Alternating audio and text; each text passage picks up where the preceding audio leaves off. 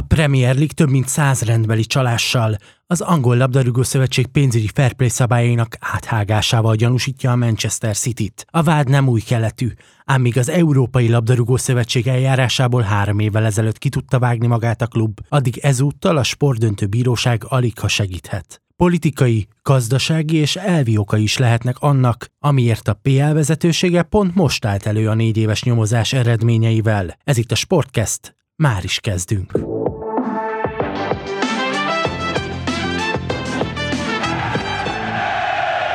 Másfél hete robbant a bomba hír, akárki is zárhatják a Manchester Cityt az angol labdarúgó bajnokságból. No, mondjuk nem ez a legvalószínűbb forgatókönyv, az viszont már tényszerűen elkönyvelhető, hogy hosszú-hosszú éveken keresztül trükközött a saját költségvetésével, és próbálta megkerülni mind az európai, mind az angliai pénzügyi szabályokat, fenntarthatósági alapelveket a klub, mióta átkerült közel-keleti kezekbe, mióta Mansour Sheikh a fő részvényes és befektető a klub mögött. Milyen trükköket alkalmaztak? Többek között erről is beszélgetünk majd a Sportcast mai epizódjában. Köszöntöm a hallgatókat, Kocsmár Tóth István vagyok, velem szemben pedig Zombori Zalán, korábbi válogatott labdarúgó, játékos menedzser, illetve Élesztő Zoltán, az Arena 4 szerkesztője. Hello. Egy héttel ezelőtt állandó hallgatóink emlékezhetnek rá, a Chelsea kapcsán és a Chelsea piaci trükkjeiről beszélgettünk, és ott az akkori vendégeimet megkérdezte, hogy ők el tudják-e képzelni, hogy csak a City trükközzön ilyen szinten Angliában. Ez a kérdés szerintem most is adja magát így nyitánként. Zoli, el tudod képzelni, hogy tényleg a City legyen az egyetlen fekete bárány? Természetesen nem. De szerintem ezt senki nem tudja elképzelni, hogy a City-nél legyen egyedül trükközés. Ugye ismerjük a PSG példáját Franciaországból, ugye, és ugye a City-nél sem új keletű a dolog, hiszen néhány évvel ezelőtt az UEFA már vizsgálatot kezdeményezett ellenük, azt megúszták, még ha csak egy 10 millió eurós tétellel akkor is. De ugye itt felmerül a kérdés, hogy ha nem voltak bűnösök, akkor egyrészt miért rejtegettek iratokat, amit ugye nem akartak kiadni az UEFA-nak, másrészt pedig miért kell fizetniük, hogyha nem bűnösök. Én szerintem az egésznek a lényege, hogy mi lehet a motivációja annak, hogy most elővették a City ügyét, és ugye ez kapcsolódik az angol kormány által lassan kiszivárogtatott, lassan hivatalossá tett fehér könyvvel, amiben ugye szabályozni próbálják az angliai foci életet, illetve a focira szent kiadásokat. Miután azt tudjuk, hogy a fehér könyv első publikálásának a dátuma az nagyjából megegyezik, illetve pont a... Konkrétan február 6-a, amikor kijött a hír. Igen, az pont megegyezik azzal, hogy a Cityt nevezzük így perbe fogják, ezért ugye nagyon gyanús, és a legtöbb angliai cikkben ezt írták. Ezt próbálta a Premier League kicsit megelőzni, ezt a fehér könyvet, hogy mi is tudjuk kezelni a foci szituációkat, illetve a pénzügyi szituációkat a focin belül, nem kell hozzá a kormány segítsége. Ugye a fehér könyv vagy a white paper lényege az lenne, hogy az országba beérkező nagy tőkéseknek vizsgálnák előzetesen azt, hogy miből gazdagodtak meg, honnan van a pénz, és hát nem feltétlenül csak jogi értelemben kifogásolható eseteknél azt mondanák, hogy te inkább ne fektess be nálunk, és ennek labdarúgás oldaláról az egyik fő mozgatórugója többek között, amit látunk a Newcastle Unitednél, ami szaudi kézbe került, most már lassan másfél éve, illetve pont a City példája. A másik motivációja pedig, hogy kezdenek olyan intézményi státuszban lévő klubokhoz is hozzányúlni, vagy hozzáférkőzni, mint a Manchester United vagy a Liverpool, ahol hosszú ideje olvashatjuk, hogy a mostani befektetői kör társbefektetőket, vagy éppenséggel új tulajdonosokat keres. Zalán, menjünk egy kicsit bele, de még ne olyan nagyon mélyre ásva, azért te játékosként, ügynökként sokféle megoldásra találkoztat. A Cityvel kapcsolatban felhozott vádak egyike az igazából az, hogy úgy próbálták a saját költségeiket csökkenteni, hogy a tulajdonoshoz kötődő egyéb cégeknél hát fiktív vagy nem fiktív módon foglalkoztattak játékosokat, szakembereket, edzőket. Roberto Mancini ebből a húzónév talán, aki ugye 2009 és 2013 között volt az edző. Téged annó játékosként vagy ügynökként megtaláltak olyan ajánlatokkal, hogy gyere el hozzánk az NBA3-ba, mi ugyan nem fizetünk, de a helyi húsbolton keresztül azért egész jó bőlér. Nem kellett az NBA3-ig menni, mert NBA1-ben kerestünk úgy, volt olyan szerződésünk, hogy minimálbér plusz reklámszerződés, ami úgy nézett ki, hogy 20 pár évesen tanuljam meg a könyvelést, tanuljak meg ugye azzal foglalkozni, hogy mindenhol számlát kérjek, bediktálni az adatokat, stb. Generáltak nekünk egy csomó plusz költséget, ezzel szemben amennyiben én nem kaptam meg ezt a reklámszerződésből befolyó pénzt, akkor én nem tudtam őket hol beperelni, szóval a minimálbér természetesen mindig ki volt fizetve, ezáltal ugye a játékjogommal nem tudtam nagyon játszani, a reklámszerződésnél meg kis túlzással imádkozni kellett, hogy az is jöjjön meg mindig időbe, de közben te fizeted a könyvelőt, te közben ugyanúgy számlákat kérsz, ezeket be kell vinni, szóval egy csomó olyan adminisztratív munka volt a focin kívül, ami lehet, hogy a mai fejjel természetesnek tűnik, hogy valaki azért több területen is otthonosan mozogjon, de számomra például abban az időben ez ilyen elképzelhetetlen volt, és nem is nagyon értettem, hogy mit csinálok. Név nélkül voltak olyan játékosok, meg olyan egyesületek, akiknél ugye hát a számlázás az nem a legszabályosabban működött. Valószínűleg csak a mérték más. Angliában nem is. Igen, meg talán a mozgatórugó, mert a 90-es évek magyar labdarúgásában alig ha az volt a probléma, hogy túl sok a pénz, amit elköltsünk valahogy. Képzeld el azt, amikor mondjuk tényleg egy ilyen 20 pár éves játékosnak leül a könyvelővel beszélni, és akkor Zalán, figyelj, akkor még ennyit kéne leírni, még ennyi bevételt kéne generálni, és ott vagy, mit tudom én, a hónap végén, és akkor azt hogy tudod megoldani? Most már akkor vásárolni nem fogsz, és akkor megint indulgatott az a kiskapus játék. Pont a City és a PSG az egyik fő mozgatórugója annak, amit az UEFA zászlajára tűzött, hogy pénzügyi szabályok, fenntarthatóság, mindenki lehetőleg azt a pénzt költse el, amit meg is tud termelni, ami tök jól hangzik. De valóságban nagyon-nagyon úgy néz ki, hogy mindig, amikor valamit csavarnak ezen a szabályozáson, az már akkor történik meg, amikor valaki 3-4 évnyi kiskapuzással olyan versenyelőnyre tett szert, amit a többiek sehogy se tudnak már behozni. Én annyira visszakanyarodnék az UEFA-s FIFA-s szabályozáshoz, hogy ugye a FIFA-nál van az a szabály, és több tagszövetséget fel is függesztettek amiatt, mert politikai befolyás történt, tehát politikailag akarták, kormányilag akarták szabályozni mondjuk az ottani foci szövetséget, ez mondjuk főleg a Távol-Keleten volt, de hogyha, ugye, ha jól tudom, a Premier League-nek a szabályzatában van egy olyan pont, hogy meg kell felelni a kluboknak a FIFA és az UEFA szabályzatának is. Márpedig, ha ez így van, akkor erősen kérdéses, hogy olyan személyek birtokolhatnak, és olyan személyek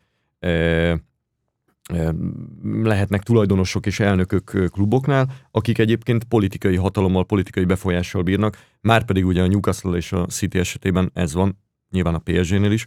Oké, nem a saját országukban kereskednek és üzletelnek, de a politikai befolyás, a politikai lobby ugyanúgy erős mozgatórugó lehet. Én ezért gondolom azt, hogy nyilván nem csak a City esetében történik ez. Most a Newcastle-nél nagyon, nagyon okosan sáfárkodnak a pénzükkel, láthatóan odafigyelnek arra, hogy minden szabályt betartsanak. Nem is vettek sztárjátékost úgy nagyon, szóval még azért nem City szinten nincsenek, majd hogyha esetleg... A bajnokok ligájába bejutnak, akkor majd várd meg, hogy akkor mi lesz, igen, mert akkor lehet, hogy elszáll velük. Igen, de lehet, hogy azzal meg picit szakmázunk is erről az oldalról, kérdés, hogy a Newcastle-nél ez jól sülne el, mert most picit annak is tudom be a jó eredményeket, hogy ők pont, hogy nem mentek el ebbe az irányba, hogy sztárjátékosokat és egókat szerződtetnek, hanem úgymond egy ilyen munkás városba, a szurkolóknak is pont ezt tetszik, hogy egy ilyen harcos, harapós csapatot látunk.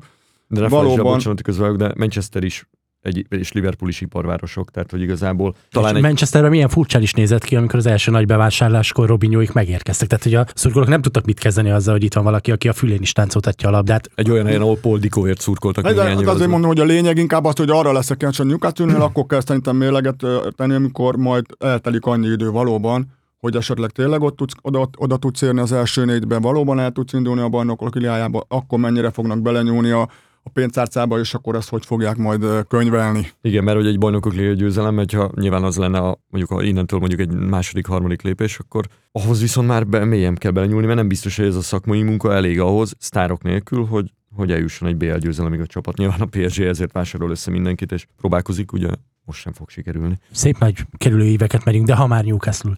Szerintetek ott a szaudi befektetők a City kezdeti rossz példájából tanultak, vagy ők most pont arra vigyáznak, hogyha már ekkora volt a felhajtás, akkor hogy mi idejövünk, és mi csúnya gonosz emberek vagyunk, akkor próbáljuk meg bebizonyítani, hogy mi igazából nagyon kedvesek vagyunk, nagyon szakmaiasak vagyunk. Ez az egész egy szerethető, fontos projekt, és kedves angol labdarúgás kedvelők, itt van egy igazi, ízig, vérig angol munkáscsapat, ami sikerre vezethet. Ez már, bocsánat, hogy én kezdem, már egy ponton megdől, úgy olvastam, hogy az Amanda Stevely, illetve még néhány vezető a Newcastle-ből rögtön a tulajdonosváltás után ellátogattak a City edzőközpontjába, hogy felmérjék, hogy milyen körülmények vannak, hogyan működnek ott a dolgok, tehát tulajdonképpen példát akarnak venni, és miért ne vehetnének példát akár a könyvelési részletekből is, hogyha jó a kapcsolat, ebben ezt nem tudom természetesen, de hogy ez visszás, hogy rögtön egy olyan helyről akarnak példát venni, ahol nyilvánvalóan, ezt ugye tudjuk a 2018-as vizsgálatokból is, történnek visszaélések. Na jó, de ezt hozzá kell tenni egyébként, nem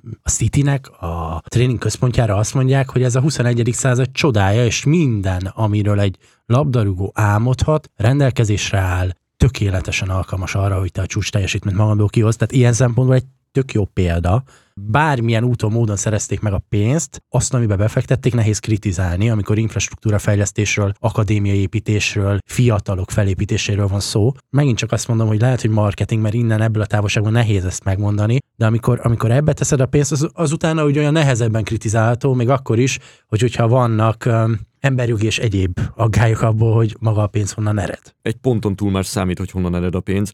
Persze az nem véletlen szerintem, hogy ennyire elnyúlt a vizsgálat, hiszen ez egy komoly döntés, amikor a bajnokságod, a világ, ebben az esetben a világ legerősebb, legnépszerűbb bajnokságának tulajdonképpen egyik legfontosabb szereplőjét próbálod szankcionálni, hiszen ő az egyik eladható terméked, tehát én ezért sem gondolom azt, hogy a vége az lesz majd, hogy kizárják őket, mert szüksége van a Premier League-nek most a Cityre, és a City által bejövő pénzekre.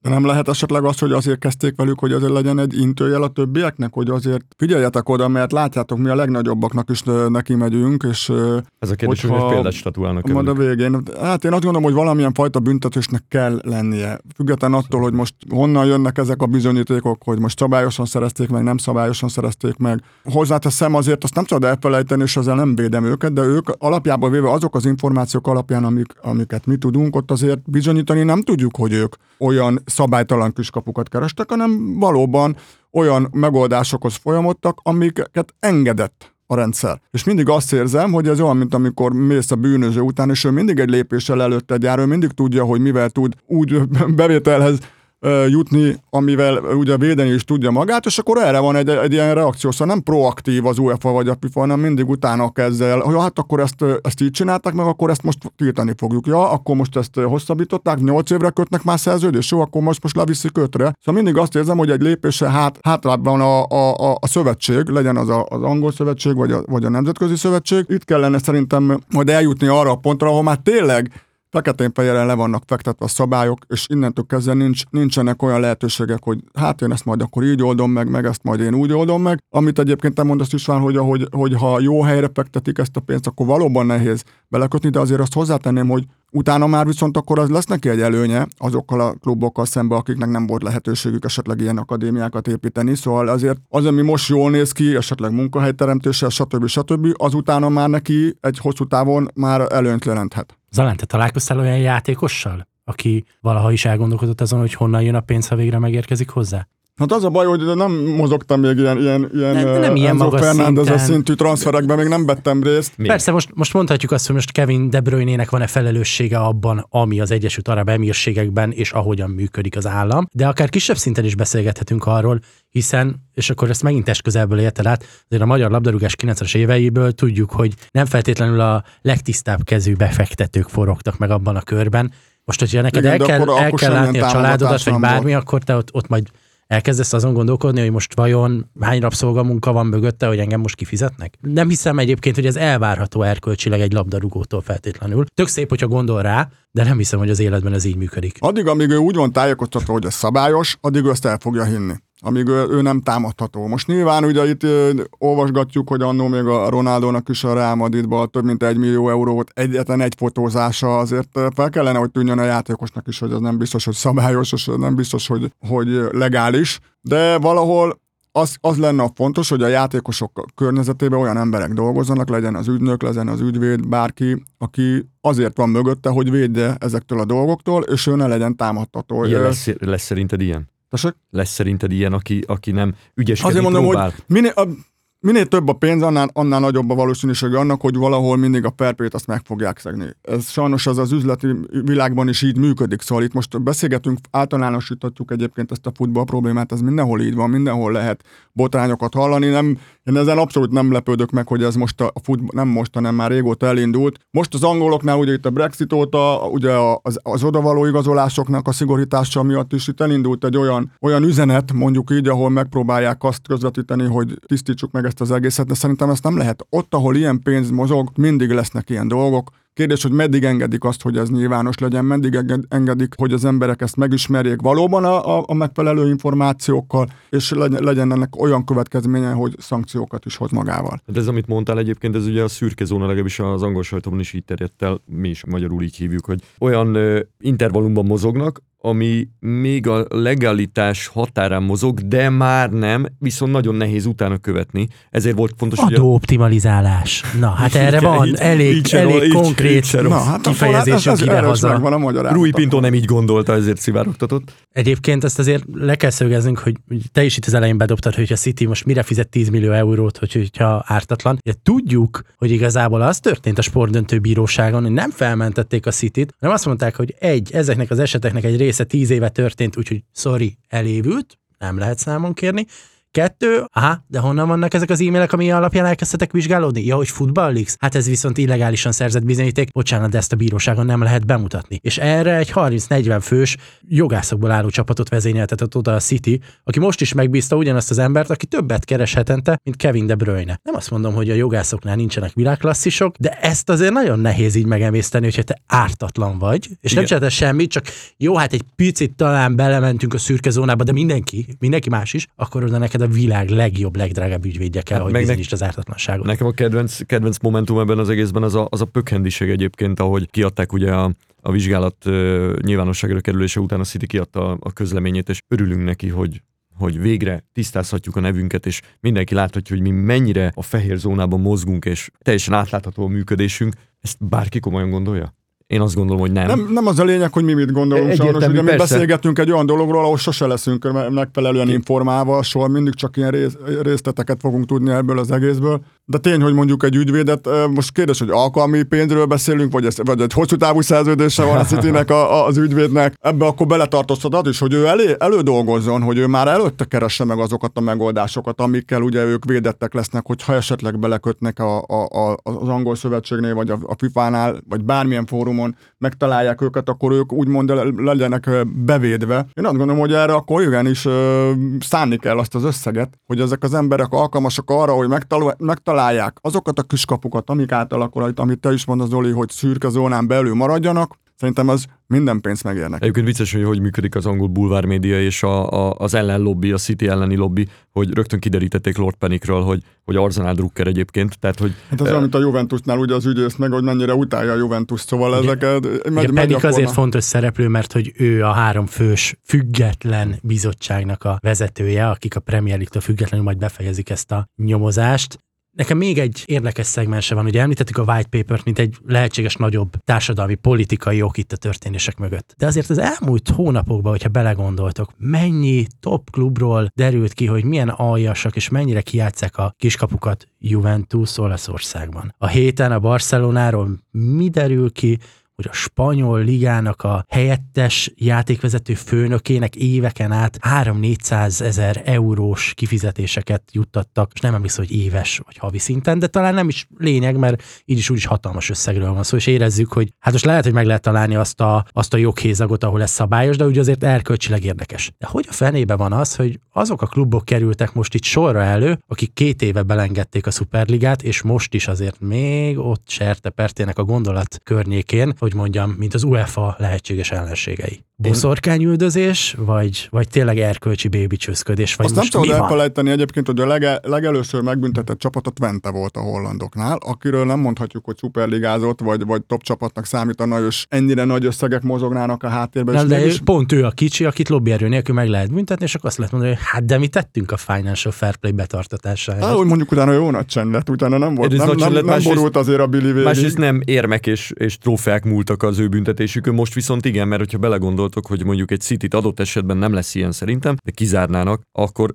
felmerül a kérdés, hogy díjazzuk-e az utánuk végzett csapatokat, és még csak nem is az a kérdés, hogy a második helyezett megkapja az aranyérmét, hanem az, hogy a nemzetközi kupahelyekért folyó és ezáltal rengeteg millió euróért folyó harcban, ott hogy súlyozol utólag. Hogy kompenzálsz? Mit csinálsz azzal, aki pont kiesett abban az évben? Tehát azért érdekes, mai napig emlegetjük a Juventus kizárását a 2000-es évek közepéről. Eldönthetetlen kérdés mind a mai napig, hogy így kellett volna büntetni. Az, hogy büntetni kellett, abba azért olyan sokan nem vitatkoznak, maximum azt teszik hozzá, hogy lett volna még egy másik 5 klub, akit legalább ennyire illet volna Olaszországban. De ez tényleg egy nagyon érdekes kérdés, hogy most akkor visszamenőleg elkezded elvenni a bajnoki címeket? Ahogy az általunk tisztelt és szeretett Szabó Krisztof is saját blogján említette, hogy nem lehet összehasonlítani egyébként most ebben az esetben a Juventus és a Citynek a sztoriát. Viszont annyiban igen, hogy ugye a Juventusnál azonnal vállalták, lemondatták őket kis túlzással a nedvedéket, ebben az esetben kötve hiszem, hogy bármelyik City vezető, főleg ugye az arab világból érkező felső vezetők azt mondanák, hogy akkor én most átadom a helyem, és nevezzünk magam helyett másokat, mert én vagyok a ludas. Tehát én azt érzem, hogy fejek nem fognak hullani, el fogják sikálni egy kis pontlevonással, nekem ez az érzésem. De ha elsikálod, ezt talán Zalán említette, az, hol statuálsz példát? Hol fogod azt elérni, amit megint emlegettünk, hogy társadalmi nyomás, hogy azért a Manchester Unitednak ne legyen már közel-keleti többségi tulajdonosa, mert hogy az a szponzor, meg ott a Qatar Airways, meg az Etihad, meg akármi mindenhol máshol is, az egy dolog. De az, hogy többségi tulajdonos vagy a rekordbajnoknál, vagy a 100 év igazi nagybetűs angol klubjánál, a Liverpoolnál, valahogyan érezhetően próbálják megakadályozni a Premier League-ben. Hát értem, de mi a jobban befolyásoló tényező mondjuk a Premier League döntésében? A társadalmi nyomás, vagy a tulajdonosok háttérlobbija, ami, mint tudjuk, kormány közeli, mármint politika közeli, és én azt gondolom, hogy Megint megérkeztünk az erkölcs kérdéséhez, amit már pedzegettünk, csak valahogyan a nagy világ nagy pénzügyeiből sokadlagos tényezőként. De most egyébként ki van hegyezve erre az arab dologra, most tényleg azt gondoljuk, hogy mondjuk az amerikai tulajdonosok azok teljesen látjuk, hogy a Chelsea-nél ugyanezt megcsinálják. Most itt elmentünk ebbe az irányba, de szerintem általánosan mi mindig ugyanoda térünk vissza, ahol nagy üzlet van, nagy pénz van, ott mindig lesznek ilyen problémák. Kérdés, hogy meddig engedik azt, hogy ez kiderüljön, meddig lehet elmenni, hogy megtisztítani nem lehet szerintem, szóval esélytelen, hogy ha ki is derülnek ezek a dolgok, hogy ezekből utána olyan jellegű megoldás legyen, ami nem az ő szájuk íze szerint történik. Szóval az naivitás lenne azt gondolni, hogy ezek után majd itt akkorát tudnak belerúgni ezekbe a klubokba, vagy ezekbe a hatalmi emberekbe, hogy itt ilyen drasztikus változások legyenek. Ezt el kell fogadni, mindenkinek tisztába kell lennie, vagy azt kell gondolnia, hogy nem létezik, hogy ezt tisztán lehet csinálni ilyen összegeknél. Az, hogy most ki milyen kiskapukat keres, és azt mennyire lehet ebbe belekötni. Én azt gondolom, ők ezt, mikor elindítanak egy ilyet, szerintem ők már tudják, hogy ebből mi lehet a vége, és hogy mennyire lehet majd őket szankcionálni. Nem hiszem el, hogy ennyi pénz, ilyen összegeknél nem gondolják végig az egész procedúrát. Ennek ellenére előfordulhat olyan szankció, de szerintem nagyon kevesen vannak azok az emberek, akik azt mondják, hogy igen, egy Manchester City-t akár kizárnak majd a Premier League-be. Egyébként említetted azt, hogy ne vegyük elő a közel-keleti tulajdonosi köröket. Nem azt mondtam, hogy ne vegyük el, hanem betegyük mellé a többet. Igen, de egy fontos dolog, én külön választanám a kettőt, hogy pénzügyileg is tisztulunk, nyilván ez is baromira fontos, és erkölcsileg is tisztulunk, és azt gondolom, hogy mondjuk a City esetében kevésbé, ott tényleg a rengeteg halom pénzről van szó. Ott inkább az a probléma, hogy ugye állami pénzeket tolnak bele szponzoráció szinten, amit mondjuk amerikai vonalon nem tudnak esetleg megcsinálni. Persze vannak ilyen szempontból piaci előnyei, de nem gondolom azt, hogy ez az egész szabálysértési dolog, ami most itt folyamatban van, ez csak rájuk vonatkozna. Nem csak esetleg náluk lett látványosabb, illetve a másik, hogy társadalmilag valahogyan azt érzi az ember, hogy jobban harapnak még mindig a közel-keletre az emberek, mint Amerikára, de lehet, hogy ez az egész csak abból fogad, hogy az amerikaiak nyilván az elmúlt 50-100 évben egyszerűen globálisan jobban marketingelték saját magukat, nem attól, hogy ők erkölcsileg feltetetlenek lennének. Meg ne felejtsétek el, hogy azok az amerikai tulajdonosok, akik szerepet vállaltak most az európai fociban, többségében, nem mindegyikük, de akik az angliai fociban, vagy az angol fociban igen, azok mind bejáratott tulajdonosai több észak-amerikai franchise-nak, és ezáltal jobban is vannak lefedve, tehát ők effektíve már bizonyították azt, hogy képesek elvezetni egy nagy klubot, ráadásul az európai focinál jóval nagyobb franchise-okat, míg a közel-keleti tulajdonosi körök, de legyen távol-keleti is, mert ugye tudjuk, hogy van táj is a Premier League-ben, ők egy ilyen az európai szemmel egy kicsit a szürke-fekete zóna felé vannak, nem ismerjük őket, gondolunk róluk nagyon sok mindent, nagyon sokszor pejoratívan, és szerintem ez a pejoratív gondolatmenet nagyon sokszor befolyásoló tényező is tud lenni. De innentől kezdve indul el a spirál, hiszen közösségi felületeken ki tudsz ostorozni, megindul a csordaszellem, és üti, és Todd Bowley ellen nem fognak kikelni, mert valóban mentővként ott van, hogy azért ő a baseball franchise-ba, amerikai futballal, kosárlabdában mindenhol ott forog, és valamennyit bizonyított. Picit álcának tűnik ez az egész nekem ügyebben. Most azért, mert valaki Amerikában jól működteti, ne felejtsük el, hogy mennyivel másabb ott a versenyszabályzat, mennyire más a pénzügyi szabályzat, tehát teljesen más rendszer működik Amerikában, mint ami működik Európában, főleg a labdarúgásban, ahol ilyen transferdíjak felé megyünk már tényleg, hogy 100 millió fölött fizetnek folyamatosan klubok, ott én azt nem tudom elképzelni. Tehát nem létezik, hogy tudod el egyensúlyozni megfelelő bevétellel, és az teljesen mindegy, hogy te Amerikában mi baseball csapatot, vagy NFL csapatot, vagy hoki csapatot működtetsz. Itt teljesen más rendszer van, mások a számok, mások a szabályok. Valóban azt gondolom, hogy ezekkel a számokkal nem lehet szabályosan dolgozni, és valami biztos vagyon a háttérben. Egyetlen egy a kérdés, hogy mennyit fognak engedni nekünk a nyilvánosság elé. Én meggyőződésem, hogy ezt teljesen szabályosan, tisztán nem lehet csinálni. Az a kérdés, hogy ha valóban végigmennének ezen az úton, akkor borulna nagyon sok minden. Picit ahhoz hasonlít, amikor ugye a bundáról beszélgettek az emberek, hogy most akkor kik vannak benne, hogy vannak benne, de hogyha ez elindulna, akkor még ez derül neki, meg az derül neki. Picit azt érzem itt is, hogy oké, igazunk van, de álljunk, itt nem biztos, hogy érdemes tovább mennünk, mert akkor itt akkor a City után el kéne mennünk ide, meg oda, meg amoda, és akkor saját magadat tudod felszámolni, hiszen ez, amit az elején mondtam, vagy én gondolok, hogy nem fognak olyan szinten olyan szankciót tenni a Cityre, vagy úgy szankcionálni a Cityt, ami már az ő marketing életüket, marketing tevékenységüket befolyásolja. Hát, hogy tönkrevágnák a Premier League-et mondjuk. És hogyha tovább mennek, mint ahogy te mondod, ha most elkezdenék szankcionálni a többi klubot, mert egyébként, ahogy te is mondtad, én nem akartam kisarkítani az arab tulajdonosokra, ha egy amerikainál derül ki ugyanúgy, ha őket kezdik el felgöngyölíteni, és elkezded az összes nagy klubot elővenni és szankcionálni, nem fogják. Na jó, csak közben meg Championship csapatoknál a másodosztályban olyan könnyen vagy nagy és erős, egy Bolton Wanderers, most volt 3 mínuszos éved, nem teljesítetted a szabályokat, viszlát negyedosztály, egy Buryt meg tudtál szüntetni csont nélkül lényegében, és nagyon sokszor azt látjuk a Sheffield Wednesday-t, simán.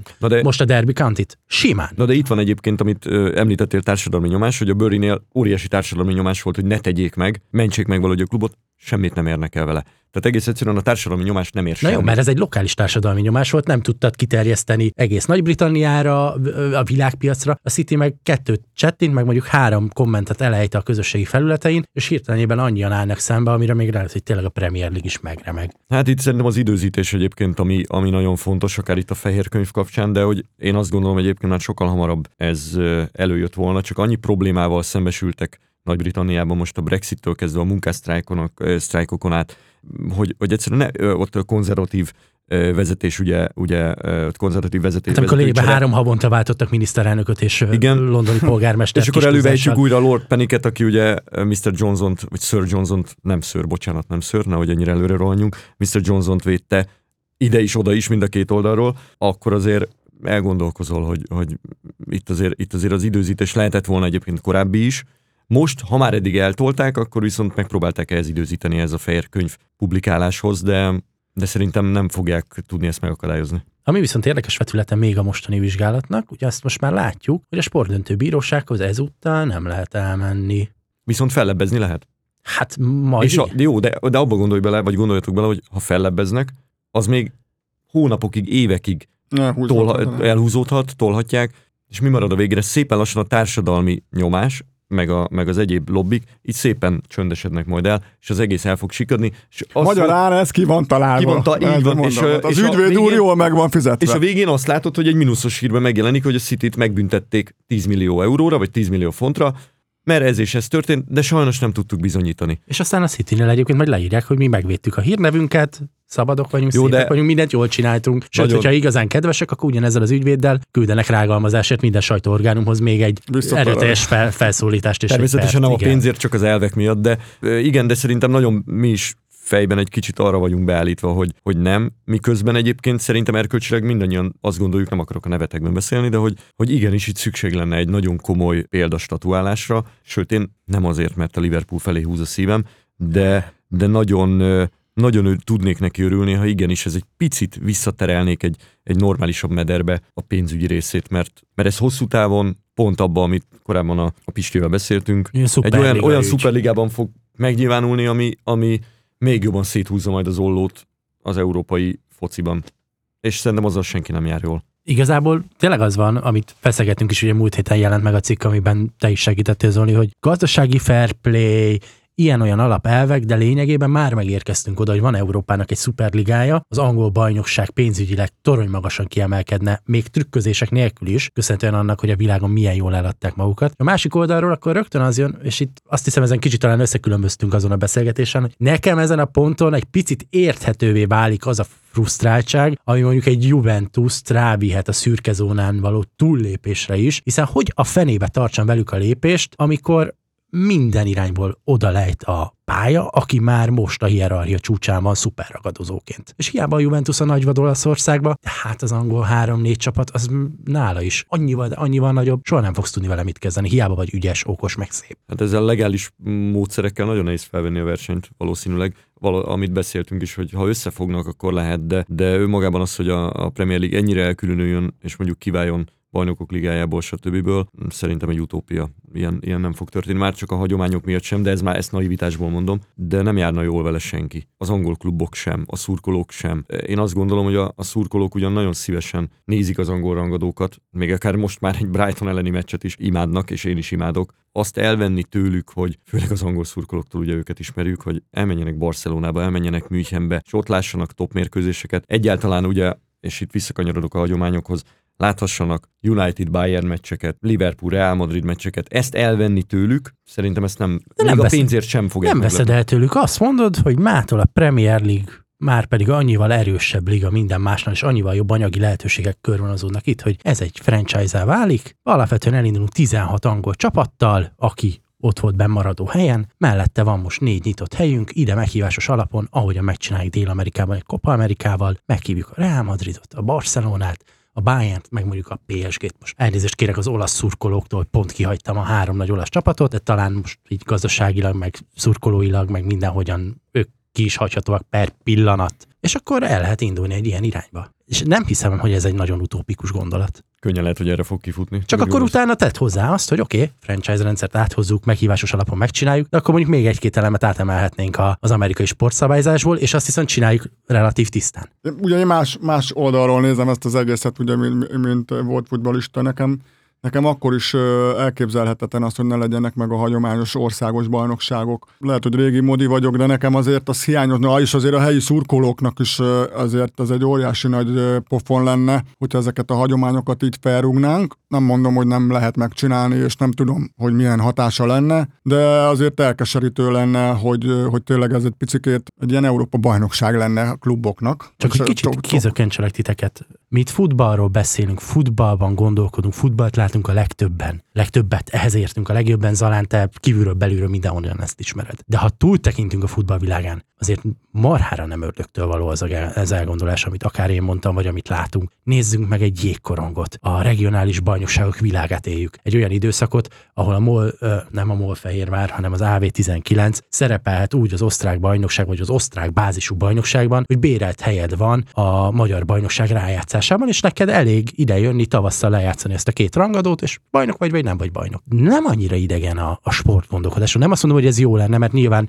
én is azt szeretem, amiben fölnőttem, és azt szeretném, hogyha a bajnokok ligája olyan maradna, amilyen, rohadtul nem fog olyan maradni, most már tudjuk. De a sporttól nem idegen az elgondolás, csak a futballtól. Mindig ugyanoda kanyarodunk vissza, hogy a pénz irányít mindent, és innentől kezdve egyértelműen egyetértek veled, hogy ha ezt nézzük, hogy az üzletet nézzük, a bevételt nézzük, stb., akkor ebbe az irányba megy ez az egész történet. De én mondom, én egy picikét azért még a régi módi fejemmel azért még bízom benne, hogy ez még nem ilyen hamar fog megtörténni, de tényes való, hogy azzal, hogy itt most támadják ezeket a klubokat, és ilyen sok pénzt generálnak, és a kiskapuk, és stb., ezzel picit megágyaznak arra, hogy hát akkor nézzük, akkor csináljuk mi ezt meg magunktól rendesen, és akkor majd itt ilyen szabályok, mert ott minden nulláról fog indulni, ott ők fogják meghatározni, mit, hogyan lehet, és akkor lehet, hogy az emberek naivan elhiszik, hogy ja, hát hogyha itt egy újat csinálunk, akkor minden szabályosan fog működni, top csapatok, mert azért tegyük a szívünkre a kezünket, hogy mindenki persze a saját országában szereti a saját labdarúgását, de azért nemzetközi szinten te is a legjobbakat akarod látni,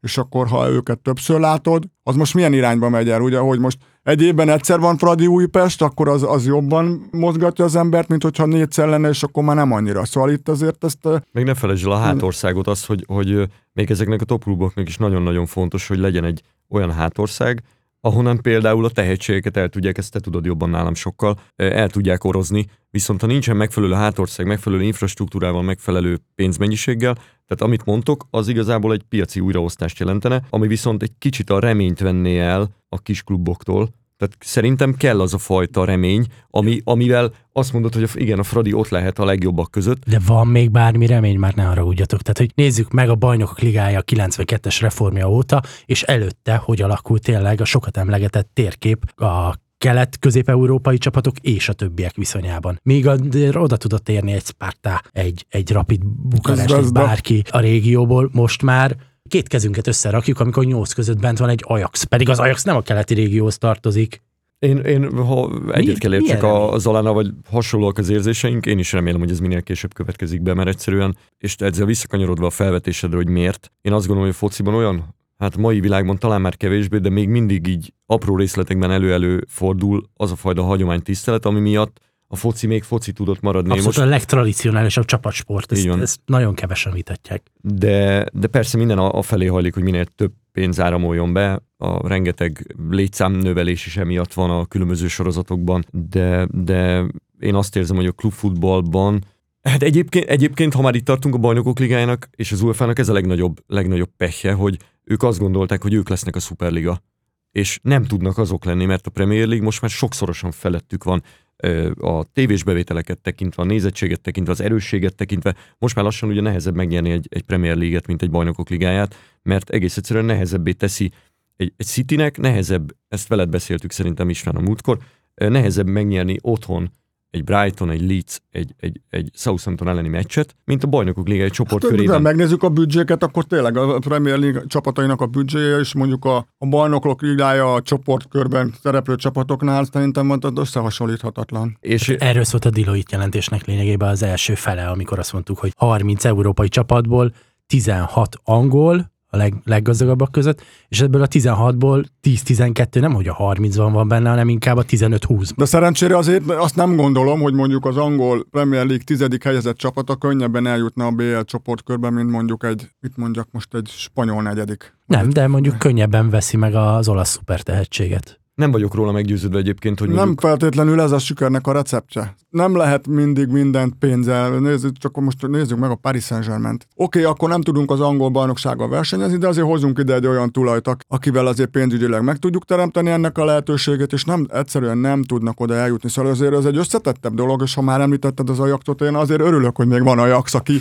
minden évben oda tud kerülni. Nem kritika kell, volt, tudom, hogy nem kritizált. Nem kell, hogy nyerjen BL-t ahhoz, hogy sikeres legyen, ahhoz, hogy működjön a rendszere, ezt meg kellene hagyni, és hogyha ebből is kiveszed őt, akkor tényleg rosszul fog kinézni. Ez egyébként a Superliga rákfenéje, nem? Te odamész nagyvatként, itt ilyen zsinórban 10-szeres német bajnok Bayern Münchenként, a szurkolóid annyira nem csípnék, hogy te 5 éven keresztül a 8.-10. helyért csatázol egy Superligában. Hát ez át kell formálni, ahogy ugye a pénz vagy a piac újraosztása, így a szurkolóknak is át kell egy kicsit formálni a gondolkodásukat erre. Nyilván nagyon nehéz, mert az egyszerű szurkolói lélek azért ennél egyszerűbben gondolkozik. Meg nem ebben nőttünk fel, igen. Lehet, hogy most 10 éves gyerekeknek meg már természetes lesz. Igen, az, hogy nem mindig nyer a csapatod, de az amerikai szuperligákban is, profi bajnokságban is ez van igazából, ott vannak. Nézd meg, egy Lakers bukdácsol, úgyhogy egyébként ők ahhoz vannak hozzászokva, hogy van egy aranycsapatod, és folyamatosan nyersz.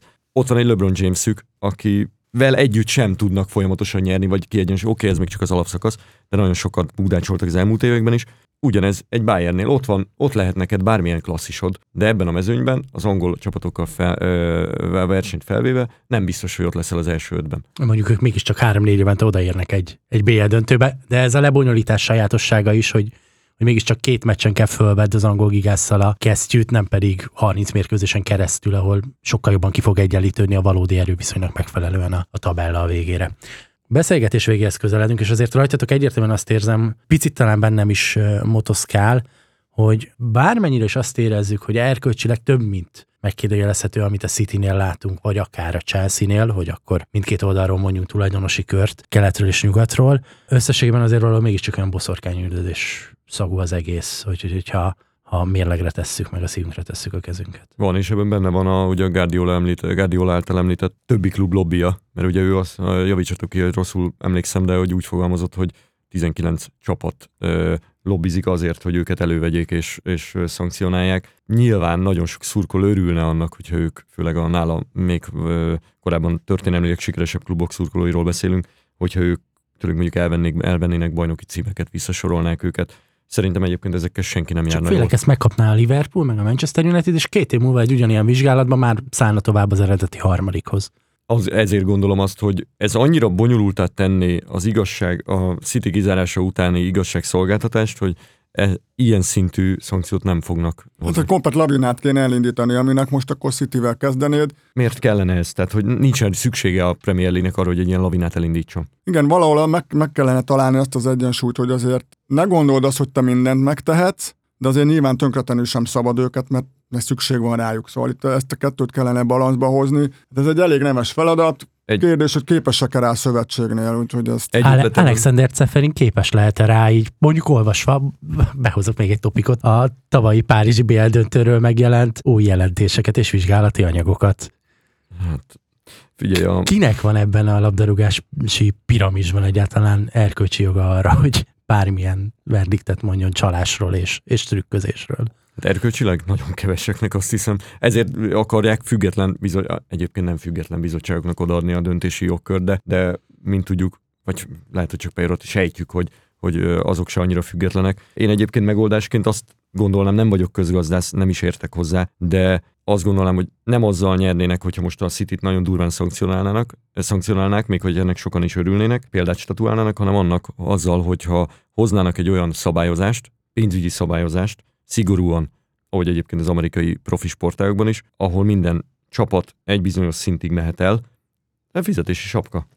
Talán így a legegyszerűbb leírni. És igen, innentől kezdve, hogy te is a legelején mondtad, hogy mindig az UEFA és a FIFA mennek a történések után, nem előre mennek, de most, ha már történt egy ilyen, és történik ugye több top bajnokságban is, akkor talán lehetne ezeket szabályozni. Az a legnagyobb probléma, ugye, hogy ugye ez a Football League-es anyagot nem lehet hivatalosan felhasználni. Most képzeljétek el, ezt mind fel lehetne használni, akkor itt mi történne? Szóval itt azért ezen kell, ez is elgondolkoztató azért, hogy most arról beszélünk, hogy nagyjából mindenki, nem is tudja, de sejti, hogy itt azért nagyon komoly visszaélések történtek, de mégse tudsz ellene semmit tenni, és akarsz ellene tenni, mert akkor viszont annak olyan következményei lennének, hogy itt a futballt olyan szinten meg kellene reformálni, hogy mint hogyha tényleg egy új sportágat kéne kitalálnod, és ez nem biztos, hogy belefér most. De ha ez nem változik meg, most megbünteted a Cityt, oké, mínusz 15 ponttal jó, egy-két évig, de attól még ők a simliségüket nem tüntetted el vele. Tehát valószínűleg újra megpróbálják azon. Lehetséges, hogy utána ugyanúgy ha már a Juventus is megcsinálta ezt. Már pedig láthatjuk, hogy a legnagyobb szinten is, hogy eltiltanak mondjuk egy sportvezetőt, az egy pillanatnyi dolog, mert 3 év múlva az Európai Szövetség éle helyett a francia labdarúgó szövetséget tűz föl Platini. A Tottenhamhez dolgozni, szóval ez is milyen dolog, nem? Érdekes azok. Az biztos, hogy naposzat tudnánk még erről beszélgetni. Szerintem, srácok, térjünk vissza rá, amikor a Citynek van egy büntetése, vagy egy nevét tisztázó ítélet a mancsai között. Élesztő Zoltán, Zombori Zalán, köszönöm szépen, hogy jöttetek és beszélgethettünk erről. Köszönjük szépen. Azt hiszem a hevességetekből is érezhetően igencsak fontos, bár vége láthatatlan témáról. Ez volt az Index Podcast, tartsanak velünk, tartsatok velünk legközelebb is.